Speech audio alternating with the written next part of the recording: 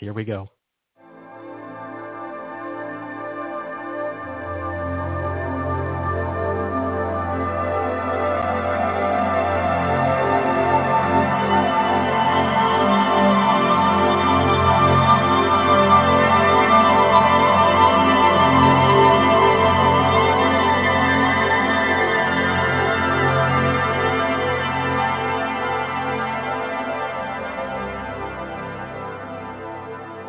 Greetings, everyone. This is a Sound Health radio show with Richard Talk to Me Guy. And as I say each week, and will continue to keep saying, I bet, Sherry Edwards is off working on the soundhealthportal.com. If you'd like to know more about the portal, go to soundhealthportal.com.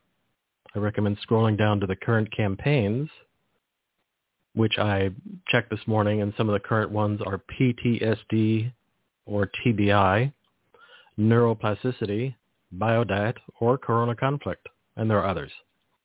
And the campaigns are the ones, the programs that you can have your voice run through for free.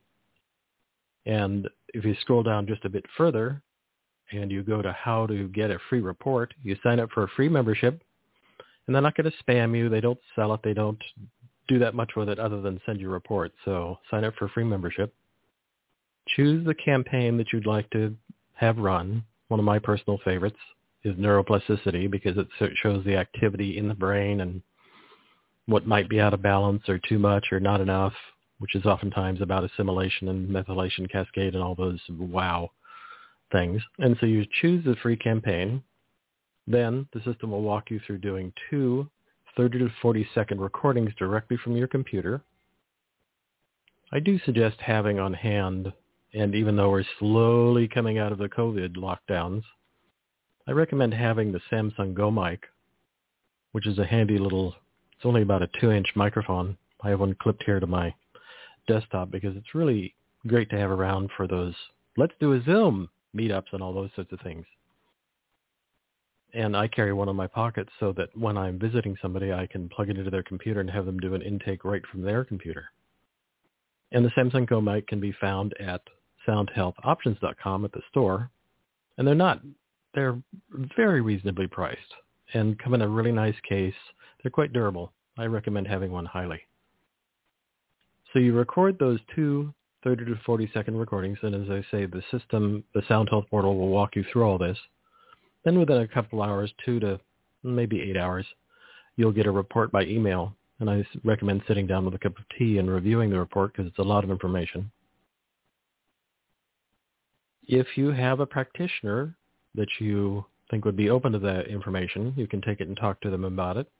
And if you want further information and to learn more about the portal, I suggest, again, at the soundhealthportal.com, scroll down to Bioacoustics Biology, which is toward the bottom.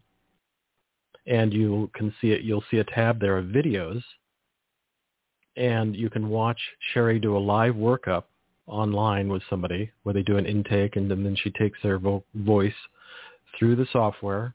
And one of the great things that Sherry's done is develop amazing charts that show you like a pie chart that gives you a great visual of like, there's the thing I want to look at right now, the thing that might be keeping me out of balance, that might be keeping me from being all that I can be. I didn't mean to go there. So it's a great visual demonstration to see how the system works. And the kinds of information that can be generated are really quite amazing. And if you want to hear a replay of this show, you can go to soundhealthoptions.com, click on the radio tab, and then click on Sound Health Radio. And the flyer for this show will be at the top of the list with the links back to the show notes and everything. And then also at the top, you can either click on the Stitcher or Pocket Casts link. And let's say you click on Stitcher. The show will be there on that page within about half an hour, sometimes an hour with podcast aggregators. And you can also find it by going to either on iOS, the podcast app is called Podcasts. On Android, it's called Google Podcasts. And with either of those or any podcast aggregator that you use, you can just type in either Sherry Edwards or Talk to Me Guy, all one word, and you'll be able to find the hundreds of shows that we've had there. And or now I'm also happy to say you can go to talktomeguy.com, and you'll see well over I think that one stores about 300 to 400 episodes with complete show notes and link backs and further show notes that I've added after the show and thoughts that I have. So you can, and there you can also, if you'd like, you can leave me a voice message right from either your mobile device or your computer. You can just click on the microphone at the bottom and leave me a message for questions or suggestions for guests. And we built the site so that it's very mobile friendly. So you can just pull up a page right on your phone and you'll be able to leave a message from there. And it loads really well. I'm really happy with it. With that, Martin Lee is the co-founder and director of Project CBD and the author of several books, including Smoke Signals, a social history of marijuana, medical, recreational, and scientific, which received the American Botanical Council's James A. Duke Award for Excellence in Botanical Literature.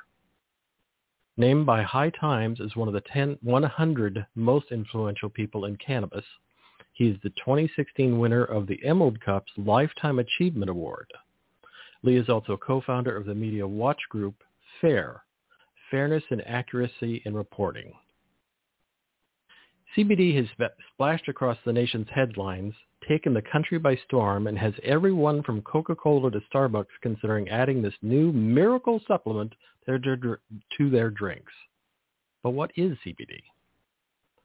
Drawing from peer-reviewed research and medical studies, as well as interviews with neuroscientists and doctors, the Essential Guide to CBD debunks common myths and rebuffs pseudoscience.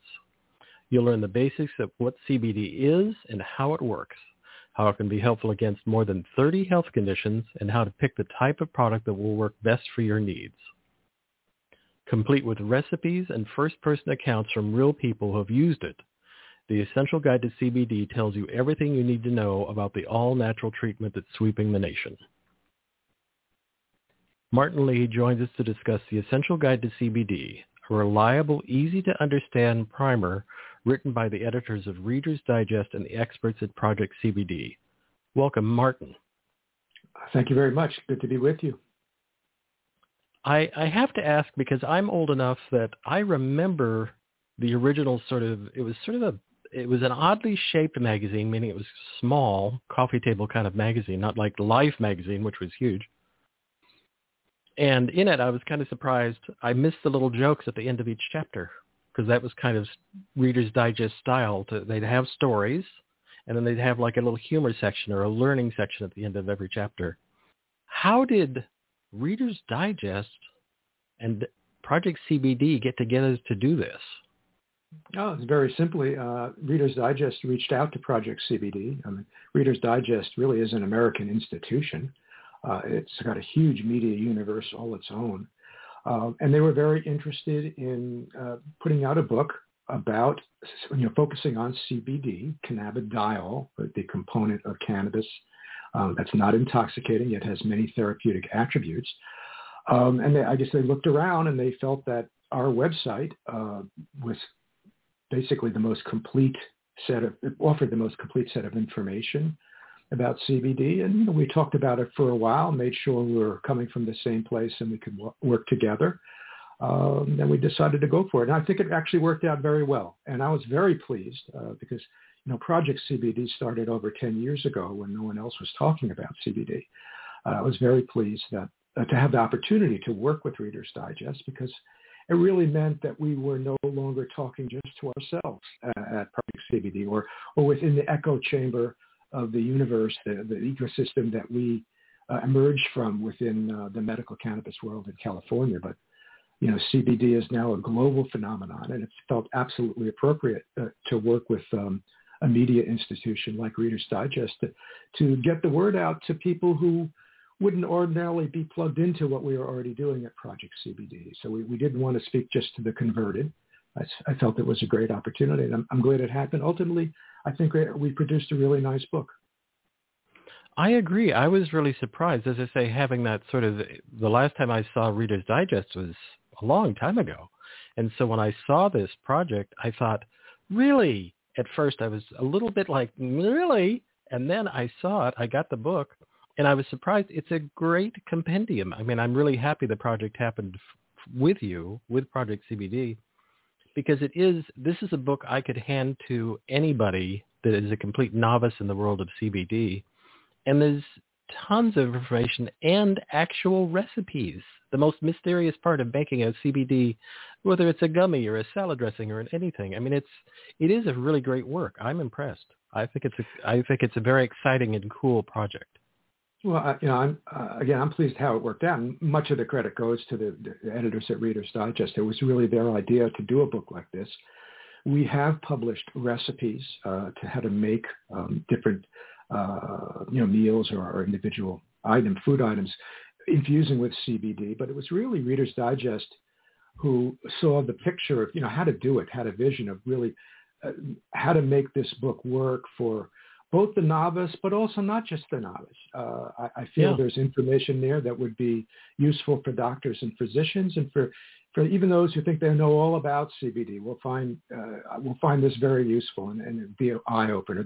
The main thing is we wanted it to be written in a way that was very accessible and very understandable to people, irrespective of sort of where they're coming from, how familiar they're with cannabis or CBD already. So yes, it is an introductory primer, but it's more than that as well. And for people who aren't aware of Project CBD, Project CBD started in 2009. How did that get started? I've never asked you that question. How did Project CBD actually get started? It's an amazing resource. I have sent hundreds to possibly thousands of people to Project CBD as a reference place for information on CBD. How did that get started? Well, it's a kind of a bit of a long story. I won't go into it at all, but it was launched by a couple of journalists living in California who were writing about medical cannabis and what was happening in California in those days. The obvious question that was posed, if you're actually going to engage in this subject matter as well, a lot of people are saying things about cannabis and how it helps them for different health conditions, but is it for real? And if so, is there any scientific basis for this? Any scientific basis for the many claims that have been made? So we began to attend science conferences to hear what the scientists said. There was a particular organization called the International Cannabinoid Research Society. Every year they have a meeting. Hundreds of scientists from around the world, including Nobel Prize winners, get together to talk about the research that they've been doing, focusing in particular on components of the cannabis plant like CBD, but not just that. They're looking at the system, or what's referred to as the endocannabinoid system, the system that all mammals have that allows cannabis or CBD to actually have an effect. And it works through this system. And it really is quite fascinating what we heard at these conferences. And I didn't really know much about CBD at all. It wasn't really part of the medical cannabis world that I was familiar with. But listening to what the scientists were saying about what they found when they experimented with CBD and other components of the plant, mainly on mice, was truly jaw-dropping. I mean, it was phenomenal. And the take-home message for me was, wow, what a pity it is that we don't have access to CBD within the medical cannabis world in California or elsewhere for that matter. It just wasn't available to people. So we made it our mission to report to physicians and patients and anyone interested in the public about what the scientists were discovering about CBD. But more than that, we were fortunate to be in a situation to learn about a few different cannabis varietals that were what we call rich in CBD, that had a lot of CBD in the plant, rather than the THC, the tetrahydrocannabinol, the high causer, the intoxicating component of cannabis, which also has very significant medical value. But once we learned that there were a few plants that were CBD rich, we got access to these plants. We made cuttings and clones and literally gave away initially hundreds, if not thousands, of cuttings for free, so that growers could grow them, dispensaries could sell the material. We basically launched an experiment to see what would happen if people were actually able to use CBD-rich products. Would it be anything like what the scientists were saying about what CBD did for the mice. And if that were the case, we thought it was going to really have a huge impact, which turns out to have been the case. It has had a big impact. I mean, I think CBD last year was the most searched after supplement on the internet worldwide. So, it's actually obviously come quite a long way since the days when we were first focusing on that in 2009, 2010. Now it's a mega global phenomenon. But I think that really underscores, or it's a testament to the fact that it's a very, very powerful molecule that really can do a lot of good for people if they know how to use it well. And I'll toss this in. The audience knows because I've said it a bunch, but for your reference, I have a degree as a master herbalist, and I had an herb store at a national mail order catalog in I'll call it the late 80s. Let's call it the mid 80s because I don't like to go back any further than that. So I've talked to people about herbs of all kinds for decades. And also having lived always in California, I've always been around people doing stuff with cannabis, possibly working on some pain suppositories for a friend of mine who was the head of a hospice center on the Monterey Peninsula and that kind of thing. So to me, it's an herb. And this part with CBD has been really miraculous from my perspective because of this leads me to the question of, I've heard or read, because I've done a lot of reading and listening to you since I knew we were going to do this show. I've heard or read you say that CBD is psychoactive, not psychotropic. Would you please talk about that a bit? Yeah, one of the selling points that the CBD industry, as it were, has been promoting is this idea that CBD is not psychoactive. They contrast that with THC, which is psychoactive. But actually, when you consider the fact that a person who takes a CBD-rich product, whether it's derived from hemp or cannabis, who is subject to chronic depression, if they take CBD and experience a lift in their mood and they have a really good day for the first time in a long time, it would really be incorrect to say CBD is not psychoactive because clearly it's acting on the psyche in a way that improves that person's mood. So I think we have to realize that, one can have a mood change without undergoing intoxication. And that's the case with CBD. With THC, it elicits a mood change, and if it's taken in sufficient amounts, it will be intoxicating as well, mildly so, or perhaps more than that. It matters, a lot on the dose. I do want to emphasize that I think CBD is shown to work best when combined with THC and the other components of the cannabis plant. It is first and foremost herbal medicine, but because we live within a medical system, if you will, that's dominated by pharmaceuticals, there's an attempt to pharmaceuticalize the plant. And already the FDA has approved as pharmaceuticals both CBD as an isolate, as a pure compound, and also THC going back several years. You can get both of those with prescriptions from physicians as isolated pharmaceuticals, which is a little bit odd because on the one hand, it's legal to access these as single compounds, but it's illegal to grow it on a plant. That doesn't make much sense unless you're in a state that has legalized medical cannabis or cannabis for adult use. Granted, you could get CBD also from hemp, but that's another story. So I think it's important to keep in mind as we talk about CBD. I think it's important to emphasize always CBD as part of the whole plant matrix, as part of a full spectrum herb. That's really where you get the most value out of CBD. So I'll leave it at that. But that's one of the points we stress very strongly, both in the book, The Essential Guide to CBD with Reader's Digest, and also as we've done over the years on our website. And that's very much a scientifically based conclusion. And so that leads me to ask the question of CBD derived from hemp versus CBD derived from regular THC cannabis. Are there qualitative differences? Are they equals? Because even hemp has 0.3%. So that's one of the reasons I like working with people with hemp source, because then they're less freaked out because it's a kind of a guaranteed standard. Guaranteed's not quite the right word, but typical standard, that it has that, Mm-hmm. to be legal, it has to have that or less. Yes. And so do you feel that they're equals derived from both plants, or do you have a preference? Well, I think it could be. It really depends how the oil is extracted and how it's processed and how the product is made ultimately. The big difference is not so much in terms of molecular structure. I mean, CBD is the same molecular compound, whether it's extracted from a cannabis plant with 0.3% THC or less, that's a hemp plant, or more than 0.3% THC. It's still the same molecular structure in a CBD. The difference is that the hemp world is not regulated.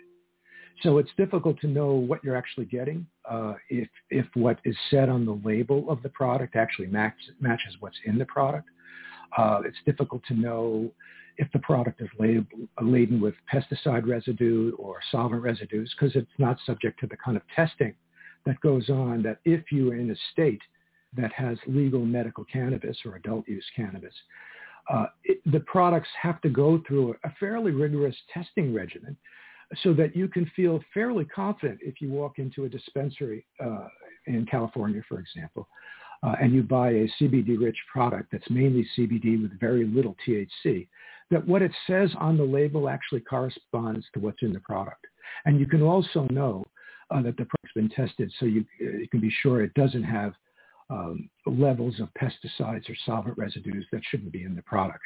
That's a difference. That said, there are good products, good CBD products made from hemp. They're out there. It's sometimes difficult to know or to navigate that landscape. That's one of the reasons why we did the book with Reader's Digest. A lot of it is devoted to sort of helping the consumer or the patient, guide them through that world so they can make intelligent choices. But, ultimately, it's what's important is how CBD is interacting with the other components of the plant.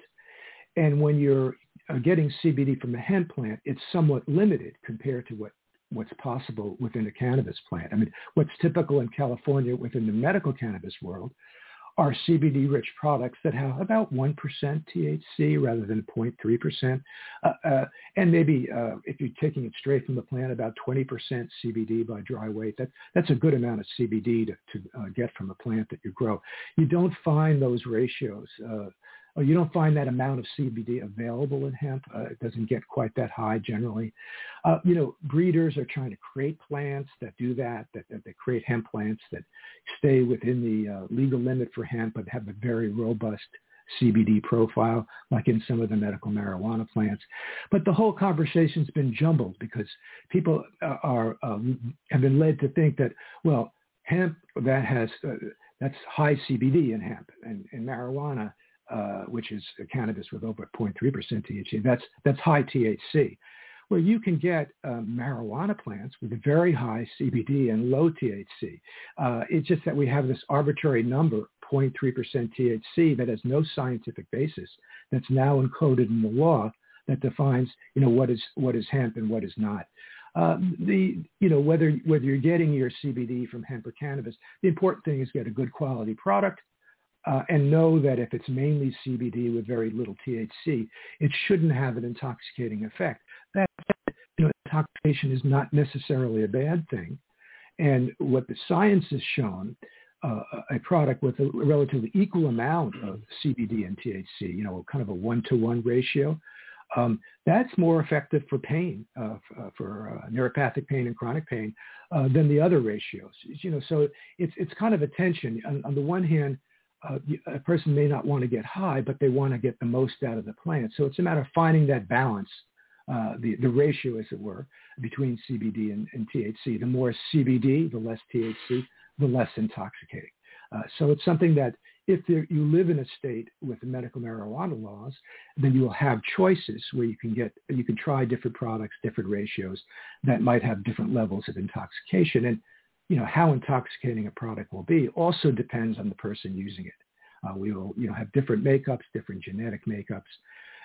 And there are some people who are very, very sensitive to THC. They just don't like the experience. For a lot of people, they enjoy it. They smoke a joint, whatever. But it turns out there's about 20% of Caucasians, about 10% of people of African descent, and about 5% of people of Asian descent have a kind of a genetic anomaly, if you will, where it's actually called a polymorphism, which the gene that encodes the enzyme that breaks down the THC, it's there. It's not there in the right amount. So it means that a person might smoke a joint and at one puff, and because their body doesn't metabolize THC and break it down, it stays in the system longer, and it makes them very anxious. And it's just one of those things. We all know people who like cannabis and other people that don't. If you're one of those that don't, are uncomfortable with the high that cannabis confer, well, then CBD is a really good option for you, because you can get products that won't make you high, but that can really improve your health. I have grown quite fond for myself. I use a organic hemp pre-roll cigarette, and it's kind of like a cigar. It's not as big as a cigar, but in terms of it's a leaf basically of organic hemp rolled. And I will use it as an anti-anxiety. And I'm not a smoker. I have smoked THC cannabis years ago, not so much now. But I find that just one or two hits of that really calms me down quickly, and I like it as a delivery system because the assimilation is so quick. And one or two. And I have been with old friends of mine who were not cannabis consumers, but are nervous or feel they have that possibly. Now that I know that word polymorphism, I'll use that with one particular friend. And I've had her take just one hit of the hemp, and at first she thought she was having a reaction and she was beginning to kind of like, oh my God, no, I'm feeling blue. And what we ultimately realized, and she had a good laugh about, was she was just feeling really relaxed quickly. Mm-hmm. She wasn't getting stoned. She was just like not used to it just coming on quickly in terms of, wow, I felt my shoulders drop, that kind of thing. Yeah, I think also if in her younger days your friend had smoked marijuana and found that she didn't like it, if you smoke a hemp joint, it smells the same. It's not like it's different. So it might have been initially she got a little bit anxious because the association of the smoke and the smell, the memory. But then actually when it settled in and it took effect, she realized, actually this is pretty nice. And indeed, I would go for cheerleader for CBD. It might sound like I'm just a CBD booster uncritically, but no, we try to look at these things very carefully. What is it good for? What isn't it good for? One thing it is really good for is anxiety. I would go so far as to say that CBD is almost like a killer app for anxiety. And at Project CBD, well, we hear from people all around the world. We get a lot of email coming in. In fact, we did a pretty comprehensive survey among CBD users. There were initially over 5,000 were part of the survey. I think now it's up to 10,000. It's ongoing. You can access on our website. That's one of the three conditions that came through as the most likely reasons people would reach for CBD: anxiety, depression, and pain. Those were the big three. Having said that, among the groups that we surveyed, there were a lot of different conditions that reported as being, something that CBD could help. But those were the big three: anxiety, depression, and pain. Yeah, it was. I'm still thinking about that friend who was just. She really did have quite a good laugh. That it was just. It had been so long since she had been just relaxed, without a cocktail or some sort of skew. And it came on so quickly because that's one of the reasons I like it, as I say, because the response is fairly fast. Unlike taking something oral where it can come on late, it takes a little while and depends upon how the digestive system is working and all that. So that's why I like this as here, try this. Just take one hit. Mm-hmm. That's plenty. And she was just delighted when she figured that out. Yeah, inhalation is a very effective method for administering cannabinoids intake into the system. It is almost immediate, as you said. And it's very appropriate for certain kinds of conditions that require, an acute response. I mean, if you're feeling really nauseous, taking a pill and waiting an hour isn't really going to do the trick. But if you can inhale something and in a minute later you experience significant relief, well, that's great. I mean, it's the same thing for for pain or for acute pain or for a panic attack for that matter. If you can ingest or administer the CBD in a way that works quickly, it's ideal. But if you're dealing with chronic pain that's long-lasting, well, then maybe ingesting a gel cap or an edible or a gummy, maybe that's the way to do it because it could have a deeper and a more long-lasting effect, or maybe a combination of inhaling and ingesting. There's different ways of taking herbal medicines. You could take as topicals that you apply. You could take it as a tincture that you ingest, or a sublingual that you drop under the tongue. There's these different ways of doing it, and each way has its pros and its cons. We talk about that in the Essential Guide to CBD. And it's people who are in areas or live in regions where they have access to different choices that they're able to then experiment and find out what works best for them, what combinations make most sense. Let's talk about topical applications because and then that'll lead to a secondary about quality control. But let's talk about topicals because there's salves everywhere with CBD in it for rubbing on sore, achy joints and all sorts of stuff. Let's talk about that as a delivery system. And also if there is a slightly higher level of THC in there, can you get stoned, old school stoned or altered from topical application of THC? That's kind of a secondary question, but I have to throw it in. No, it's a good question, though. The short answer is no, because a topical application, which is a significant or a very important way of utilizing cannabinoids, these compounds in the cannabis plant, it works very well, but it's more of a local effect. It can be absorbed into the skin, but it doesn't get into the bloodstream. It doesn't become systemic, so it stays local. So if you're dealing with an arthritic condition around the knuckles or a wrist or something like that, it's great to rub a CBD-rich topical in that on that area. But it also might be good to take something internally as well, kind of hit it from both directions, inside and outside. It turns out that CBD is more easily absorbed through the skin than THC, and depending again how the product is formulated, there's ways even utilizing components that are in the cannabis plant itself to make it go through the skin easier. And it turns out that the endocannabinoid system, these different receptors and compounds that are really what makes cannabis work, is the endocannabinoid system is in the skin as it is throughout the body. So if you rub a CBD-rich salve, a CBD-rich oil on an area of your skin, it will activate the cannabinoid receptors in that area. And it could be useful for providing relief for a very wide range of conditions, both acne as well as dermatitis, itchy skin. There's people reporting that with skin cancers, if you put CBD-rich or THC-rich cannabis oil, basically, on the tumor, on the area of the skin that's cancerous, that it has an anti-tumoral effect. I can't necessarily speak for this, but I can say that there is science that explains how this would be the case, because science has clearly shown that both CBD and THC have anti-cancer effects, anti-tumoral effects, but we know that mainly from experiments on animals. And it is a leap to go from animals to people.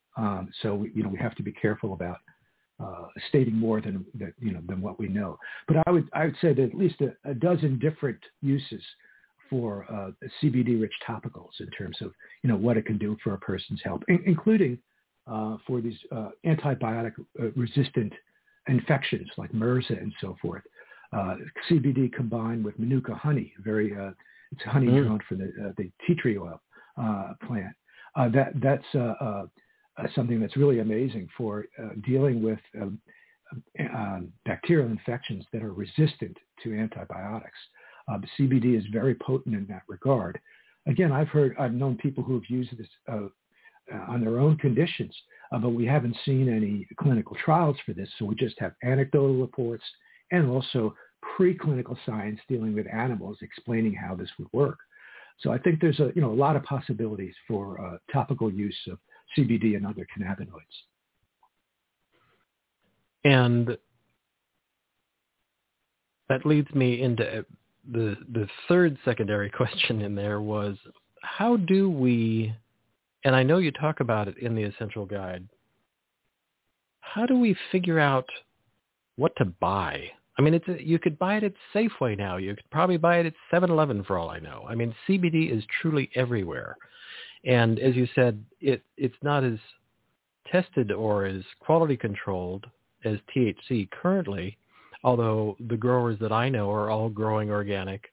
And I feel about, of course, I've always been in California, so I've always had a relationship with people in the cannabis realms, such as well as yourself. And so I like cannabis by people that I've shaken their hand and know them to be an integrous person who are growing organic and wouldn't do it. They can't imagine doing anything else. So how do we find products that are good quality? How do we know that? Is there a flag? How do we figure that out?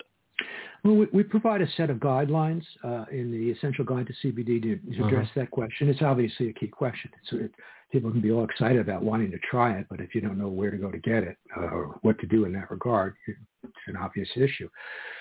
First and foremost, what we would say at Project CBD, if you live in a state that is legal cannabis in any shape or form, whether it's legal for medical use or also legal for adult use, buy from a licensed dispensary, because a licensed dispensary has to play by certain rules. Now, those rules include pretty rigorous testing of what's in these products, so you can feel confident that what you're getting is what it says and that it's a fairly clean product. I know even in a state like California, where people are growing cannabis or hemp organically, that there's a tremendous amount of pesticide drift. I've known some of the major cannabis producers that are producing CBD lines and so forth.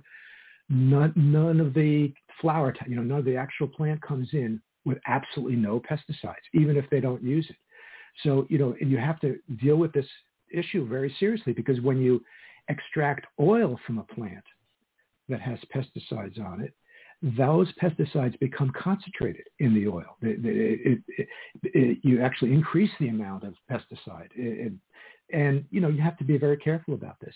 The other thing is, what we found is again, I'm speaking from my experience knowing about what's happening in California, a product maker can go through all the steps. They test the cannabis when it comes in, or the hemp, making sure it's clean. Everything checks out okay. Nothing is exceeding allowable limits in terms of pesticides. And then they extract the oil and they test it again to make sure there's no solvent residues or that the levels of whatever was in there to begin with haven't now, because of the concentration factor, exceeded the amounts.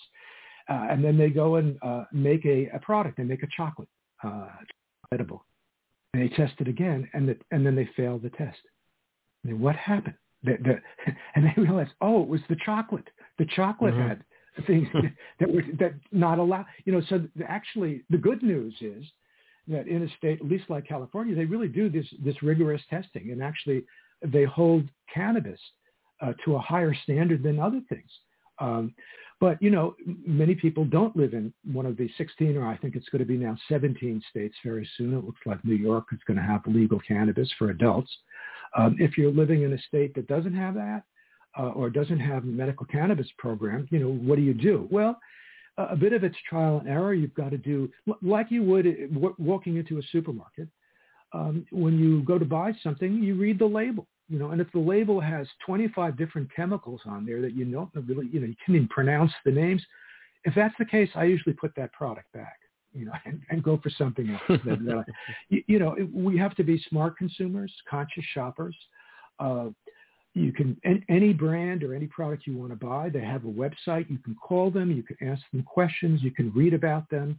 The FDA has issued warning letters to many different brands now because they are either making unwarranted medical claims about their product or because the FDA has tested these products and found that the amount of CBD claimed to be in them is way off and so forth. You can go to the FDA's website and type in CBD and you can get that information. But there are some good brands out there and it's possible to find them. Project CBD is not a commercial website, but we are actually in the middle now of a process of developing a marketplace section for the first time in over 10 years we've been existing. We're not going to be selling products directly. We don't do that, but it will be a place for a very carefully curated selection of brands that we feel good about in terms of people accessing that. The other things you look for is, ideally, if you're in a state without medical cannabis, if you can actually walk into a store and talk to a person behind the counter, even if that person isn't really all that knowledgeable, it's a human face. You could buy a product. If you're not satisfied with it, you can go back and say you weren't satisfied. But, if you're buying it just over the internet, it becomes much more impersonal, difficult to, make amends or to make it right if it doesn't work out.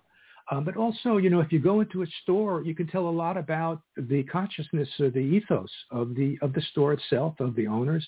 If you walk in the store and you notice that they're selling other herbs, they're selling functional mushrooms, not psychedelic mushrooms, but health-inducing mushrooms, or that it's you have a sense, these people are really concerned about different aspects of health, rather than just, they're opening up a CBD shop to make some money. So there's various flags or factors that you might consider when approaching this question. We have a whole list of them in the Essential Guide to CBD. But look at it as think of it as in a way like a journey or an exploration. CBD is not harmful. It's really a matter of figuring out what works well for you. And it might take some experimentation. It might be a little bit different from your friend who smoked that hemp joint and right away had an experience that was noticeable and vivid and helpful. But the good news is that these products are now widely available. They're not harmful, and that they can potentially do a lot of good. And I really I cannot strongly enough second what you're saying with one of my favorite hashtags is self-care.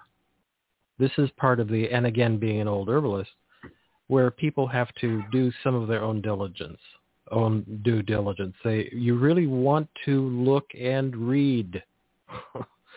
Don't just walk into a store and take, although if you have a rapport with somebody in a dispensary, an herbalist that you know and respect, they know a lot about all sorts of combinations and formulations, and ask their opinion. But do some due diligence, and that's one of the things that I think that's great about the Essential Guide to CBD is it has a lot of. You have chapters in here on everything from chronic pain to dementia to depression. I think in here I don't see it right immediately, but I think you talk also about epilepsy, which was particularly in children. That was sort of where CBD, in a certain way, I want to use the term made its mark, but not exactly. I remember when it was huge in Colorado because they were one of the first places to start doing work with CBD, or early on. And it was with children and epilepsy. Could you talk about that somewhat? Not necessarily Colorado, but the children and epilepsy and CBD. Yes, CBD is an approved pharmaceutical now by the FDA for treating children with intractable epilepsy. Really severe cases of epilepsy where kids can have 100 seizures a week and so forth. These are terrible, life-threatening and life-degrading conditions. Both CBD in particular and cannabis in general has been shown to have very powerful anti-seizure and anti-convulsive properties. If you go, we have to remind ourselves with cannabis as an herbal medicine, it was a big deal in America in the second half of the 19th century. And if you go back and look at the old the pharmacopoeias or the dispensatories for the second half of the 1800s, and you look up what cannabis tinctures were indicated for, childhood convulsions is one of the things that was indicated for us. We knew about this way back when, but we sort of lost consciousness or knowledge of the information. But yes, the real breakthrough nationally for CBD was in regard for children. It was in context of using CBD-rich extracts for children with epilepsy. That started in California. The folks in Colorado heard about it from what was happening in California. Okay. And then it was the real breakthrough happened as a result of what transpired, particularly with a little girl named Charlotte Figge. Unfortunately, she died during she was exposed to COVID, and with these very fragile health conditions. It's tragic what happened, but nonetheless, in her short, incredible life, she ended up really opening people's minds and hearts in ways that heretofore had never happened before regarding CBD and cannabis. No question about it. She's one of our little heroes, you might say. Mm-hmm. And one of the chapters in the book also talks about, and I don't think people would think of this, and I think this is a great thing that you discuss in the chapter where you talk about digestive and bowel disorders. Talk about CBD and that. That's such a great, because so many people have digestive issues, and there are lots of things they need to be doing, like look at your diet. But let's talk about CBD and the benefits. Yeah. Yeah, again, the endocannabinoid system, these cannabinoid receptors that respond pharmacologically to CBD and THC are very much located in the gut. There's what's called the gut-brain axis. The gut, the bowels, actually has its own brain. It's called the enteric nervous system. And you go back to the ancient medical texts, all diseases begin in the gut. I think that was Hippocrates, said that. And there's some truth to that. But, when you talk about diseases of the gut, you're talking about many different things. A lot of it has to do with inflammation. And CBD is a very potent anti-inflammatory. An inflammatory gut disorder is essentially an autoimmune disease. And CBD acts on the immune system in ways if you think of it as CBD as a dimmer switch, it just turns down immune activity just slightly. So it takes the edge off of an autoimmune condition. That's when the person's immune system is reacting inappropriately to something. And there are many different autoimmune conditions, including like colitis or Crohn's disease and so forth. But another really key factor is what we now refer to as the microbiome. It's something that is relatively recent in medical science that physicians have begun to appreciate, the fact that everybody carries within them literally tens of thousands of different kinds of gut bacteria. So we are host to other organisms. And it turns out that the gut bacteria play a very significant role in influencing our health. And when scientists have looked at it further, we didn't go into it too much in the Reader's Digest book, but we've been doing it lately on the Project CBD website. What modern science is now showing is that the endocannabinoid system is how the gut bacteria and the gut itself, the host, us, communicate with each other. So if you have an inappropriate, what's called gut dysbiosis, sort of the wrong kinds of bacteria in there through eating a lot of sugary foods or processed foods, it encourages the wrong bacteria to grow. That can be a basis of many neurological diseases like Parkinson's or depression. So essentially what happens is your I'm oversimplifying here, but your bad bacteria sort of picks up the phone. The phone is the endocannabinoid system and dials the brain and tells the brain, you're depressed.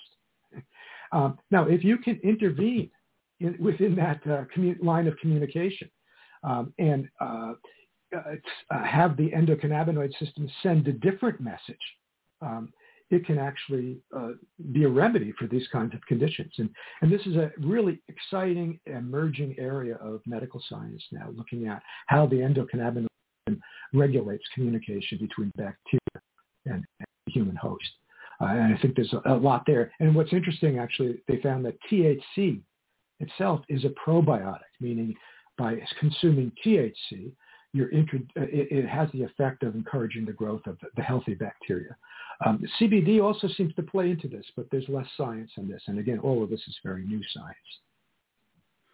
And in order for the THC to have benefit to the probiotics in the gut or the microbiome in the gut, you'd want to be using THC in an oral form.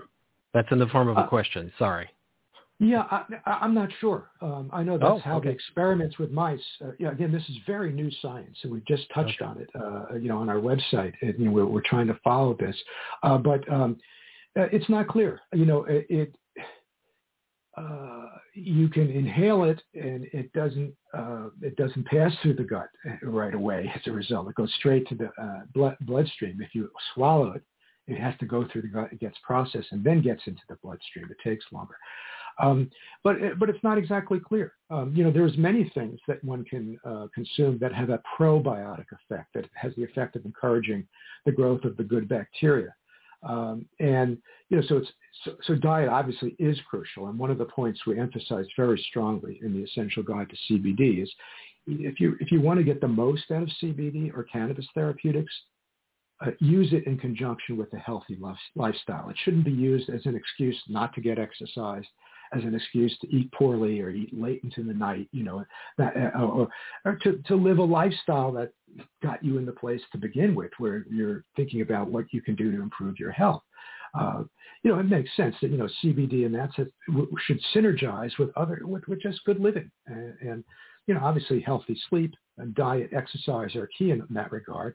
And I think you can look at herbal medicine as a fourth component or other holistic healing modalities, which CBD is one of them, as a sort of a fourth foundation for a healthy life: sleep, diet, exercise, and good holistic healing techniques. If you can get on a good program, it'll do wonders. I wonder if anybody makes any fermented products, since fermented foods are awesome for the digestive system and I think have lots of other benefits, micronutrient benefits as well. I wonder if anybody's making a probiotic product or a fermented food product that has a little bit of hemp leaf in there, or a little bit of THC leaf in there would be an awesome thing to throw on a salad. I'm a big fan of adding some kind of sauerkraut or fermented food to everything that I eat. It's sort of a side condiment.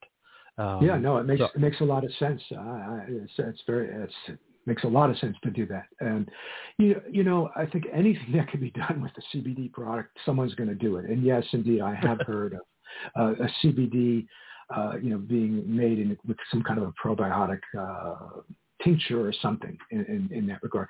I've heard about this actually for several years. I don't think much came of this product line. There's issues of stability and shelf life and things like that. But you can do a lot with the molecule. People are some brands are making soluble versions of CBD. CBD is a lipid. It's an oily product. All the cannabinoids are oils.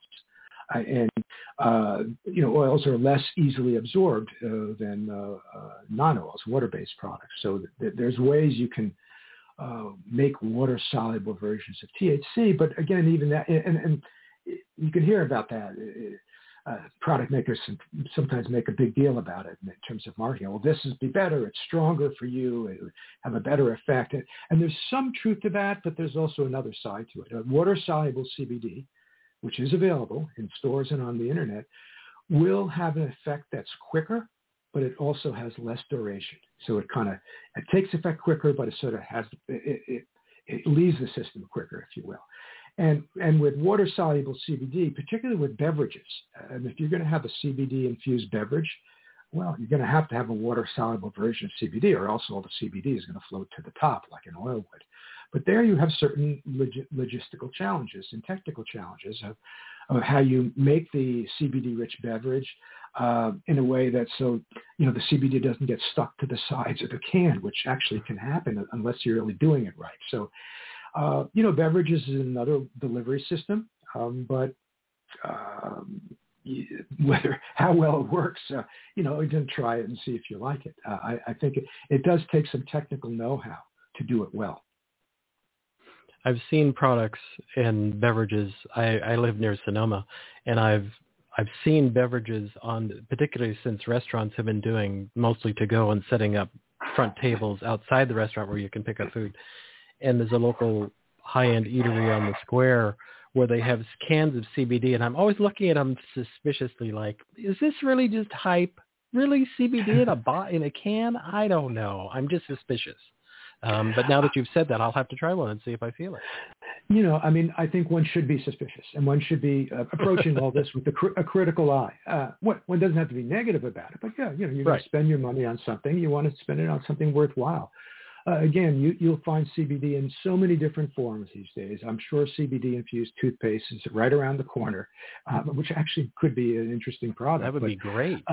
Because that has very strong antimicrobial, antibacterial activities, both CBD and another compound called cannabigerol, CBG, as in CBD good, and that's an up-and-coming cannabinoid that also has very potent antibiotic properties.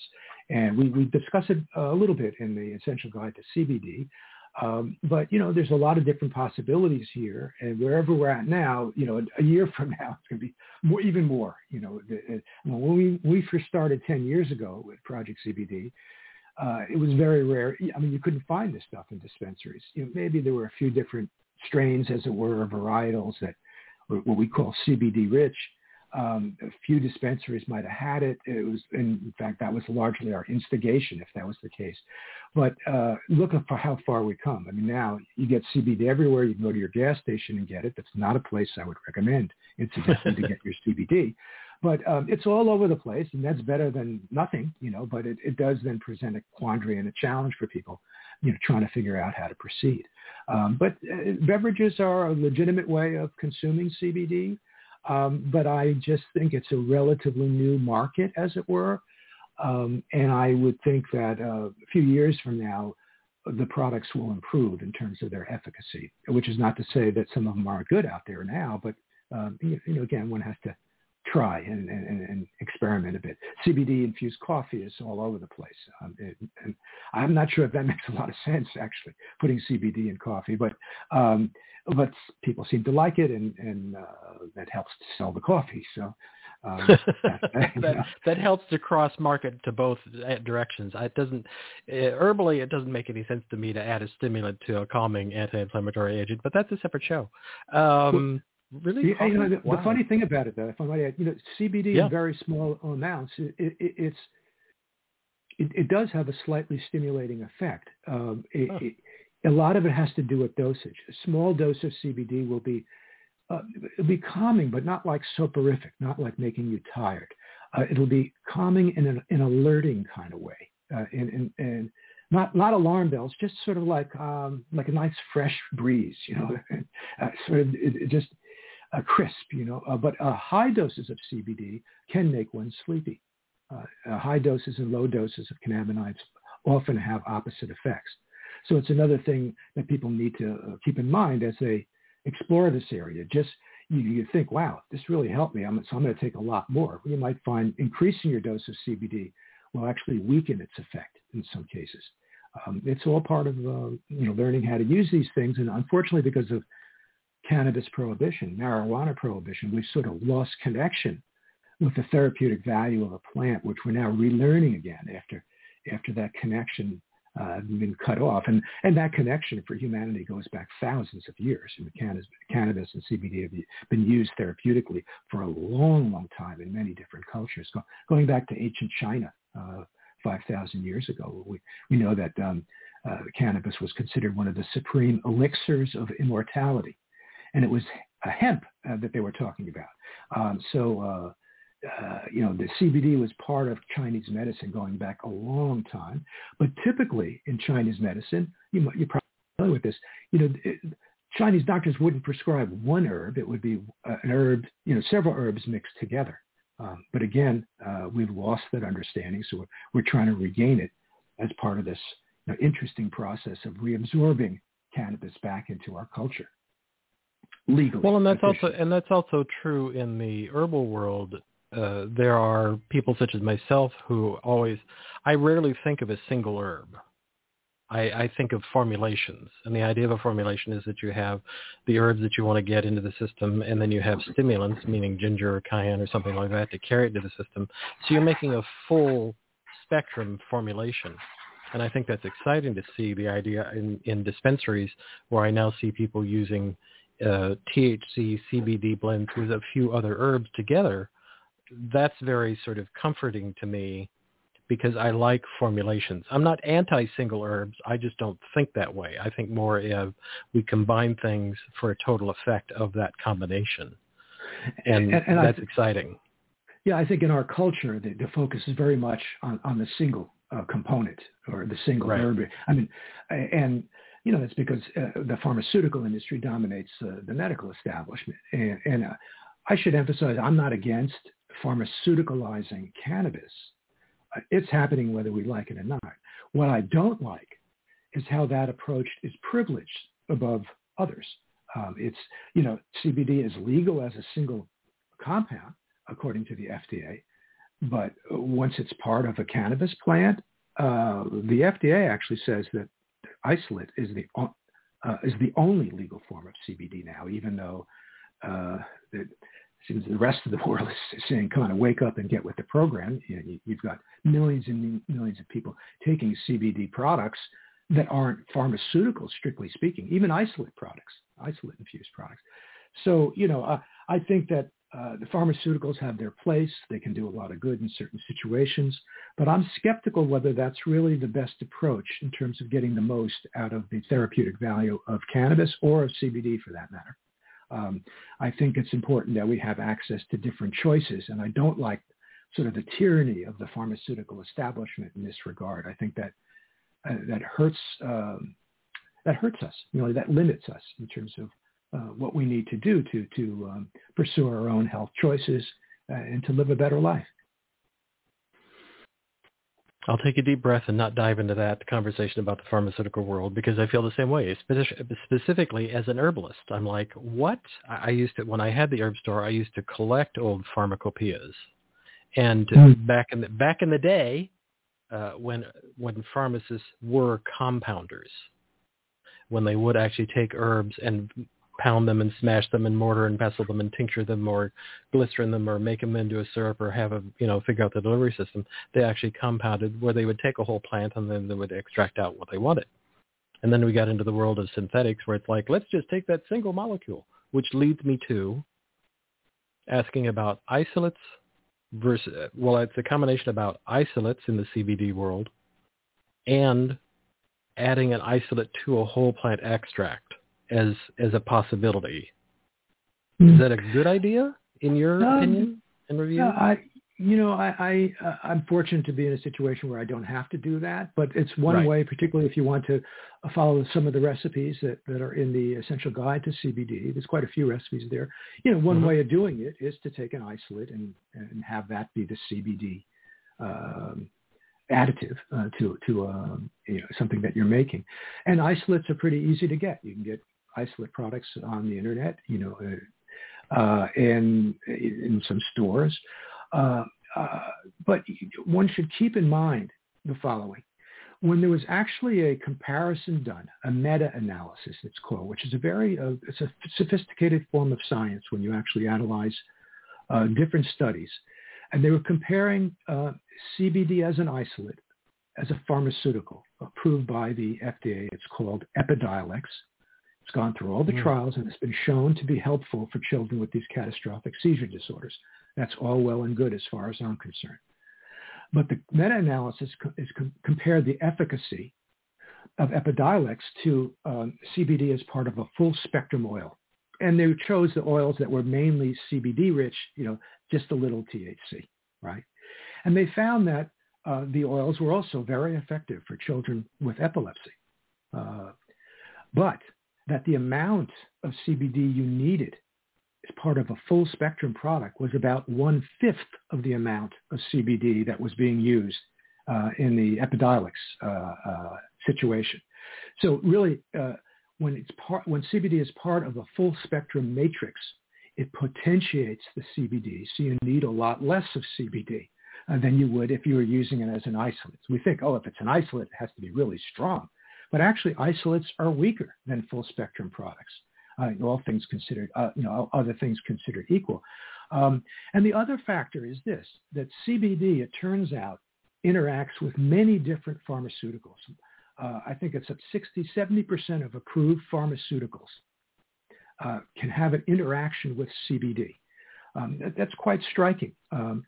And particularly when you take high amounts of isolate, which you need to have an effect as compared to the full spectrum oils, that makes the drug interactions more likely. And drug interactions can be problematic or they can be very helpful. If you are in a situation where you're taking opiates to deal with pain, and you add a cannabis to the regimen or CBD to the regimen, you might find that the CBD or cannabis potentiates the opiates. It makes them, that synergy, it makes the opiates stronger, which is really good. That means you could take less of the opiate to have the effect you're looking for. And if you're taking less of an opiate, you're less likely to overdose and die. And it's a similar thing that scientists are learning when they're combining in preclinical experiments on animals who have cancer. They make animal models of cancer. I'm not saying this is a good thing ethically, but this is what scientists do. They're finding when the CBD and or THC is combined with the standard chemotherapy agent or the radiation therapy, the cannabinoids potentiate, make stronger the chemotherapy agent. Again, this could be very dangerous because that means it builds up in your system longer. You're not, because of this drug interaction, you're not metabolizing the chemotherapy agent as quickly. If that's not monitored, it could be very dangerous. These chemotherapy agents are highly toxic. They could kill you. The good news is, if it's done right, supervision of a physician, at least in theory, and actually in some cases in practice, it means you can lower the amount of the chemotherapy agent that you're taking for the cancer when combined with CBD. And that's a good thing because these chemotherapy agents can really trash your body. I mean, they're very toxic. And they, so if you can do something to get the benefits from that chemotherapy agent, if that's the way you're going with your treatment, anything that can reduce that and yet keep the efficacy high, you want. And there's an example of how potentially cannabis as an herbal medicine can be very complementary to pharmaceuticals. So I hope we can kind of go beyond this one versus that. Personally, my bias, if you will, is much more in the direction of the herbal medicines. But, there's a place for these other things. And we should find a way to utilize these medicines, but not so as to exclude something that's not a pharmaceutical. It shouldn't just be pharmaceutical CBD that's legal according to the FDA. Other forms of CBD are also perfectly, safe and available. And we live in this kind of crazy world where Epidiolex is not even scheduled. We have these rigorous scheduling. Marijuana is Schedule 1, dangerous drug with no medical value. There's 5 different schedules. Schedule 5 is like sort of the least dangerous. CBD as a pharmaceutical is considered so safe by the FDA that it's not even scheduled. And if I grew a plant as I do in my backyard in California, I'm allowed to grow 6 plants. If I grow a cannabis plant with more than 0.3% THC with lots of CBD in it, that CBD would be considered a Schedule 1 drug, no medical value, highly dangerous. It makes no sense whatsoever. It's Looney Tunes, the legal system we're living in right now. And CBD has really magnified those contradictions and hopefully magnifying in such a way as we can deal with it as a society sensibly, rationally, and move on so we have a better place with these medicines. I think that's an excellent place to end because I'm stunned to find we're already here. We're actually a little beyond here. There are so many other conversations. There may have to be a part 2 of this because I have so many positive thoughts about CBD. And as you say, fighting the pharmaceutical industry rather than fighting it, let's join it and use it to enhance the action of other things. Because I think one of the things I think of CBD as being in the world of herbs. We have things called tonics and or adaptogens. And the classic adaptogens are dong quai and ginseng. An adaptogen means that it has a long-term beneficial effect, one thing. And the other thing is that adaptogens help the body to strive toward homeostasis. So if it's too much, it helps it bring it down. If it's too low, it helps brings it up. And I think that's one of the characteristics of CBD that will be down the road. We'll look at it and go, oh, that could be why it's having beneficial effects with pharmaceuticals, because it is an adaptogen. It's helping the body in that side while the drug is working at the same time. That's all just a working theory at this moment. I think you're onto something. I think cannabis is an herbal adaptogen. It is. And CBD has those properties. I think you're absolutely right.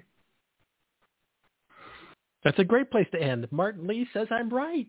Wow, that's excellent. Thank you, sir. Well, thank you. Where would you like people to find more about you and about the Essential Guide to CBD?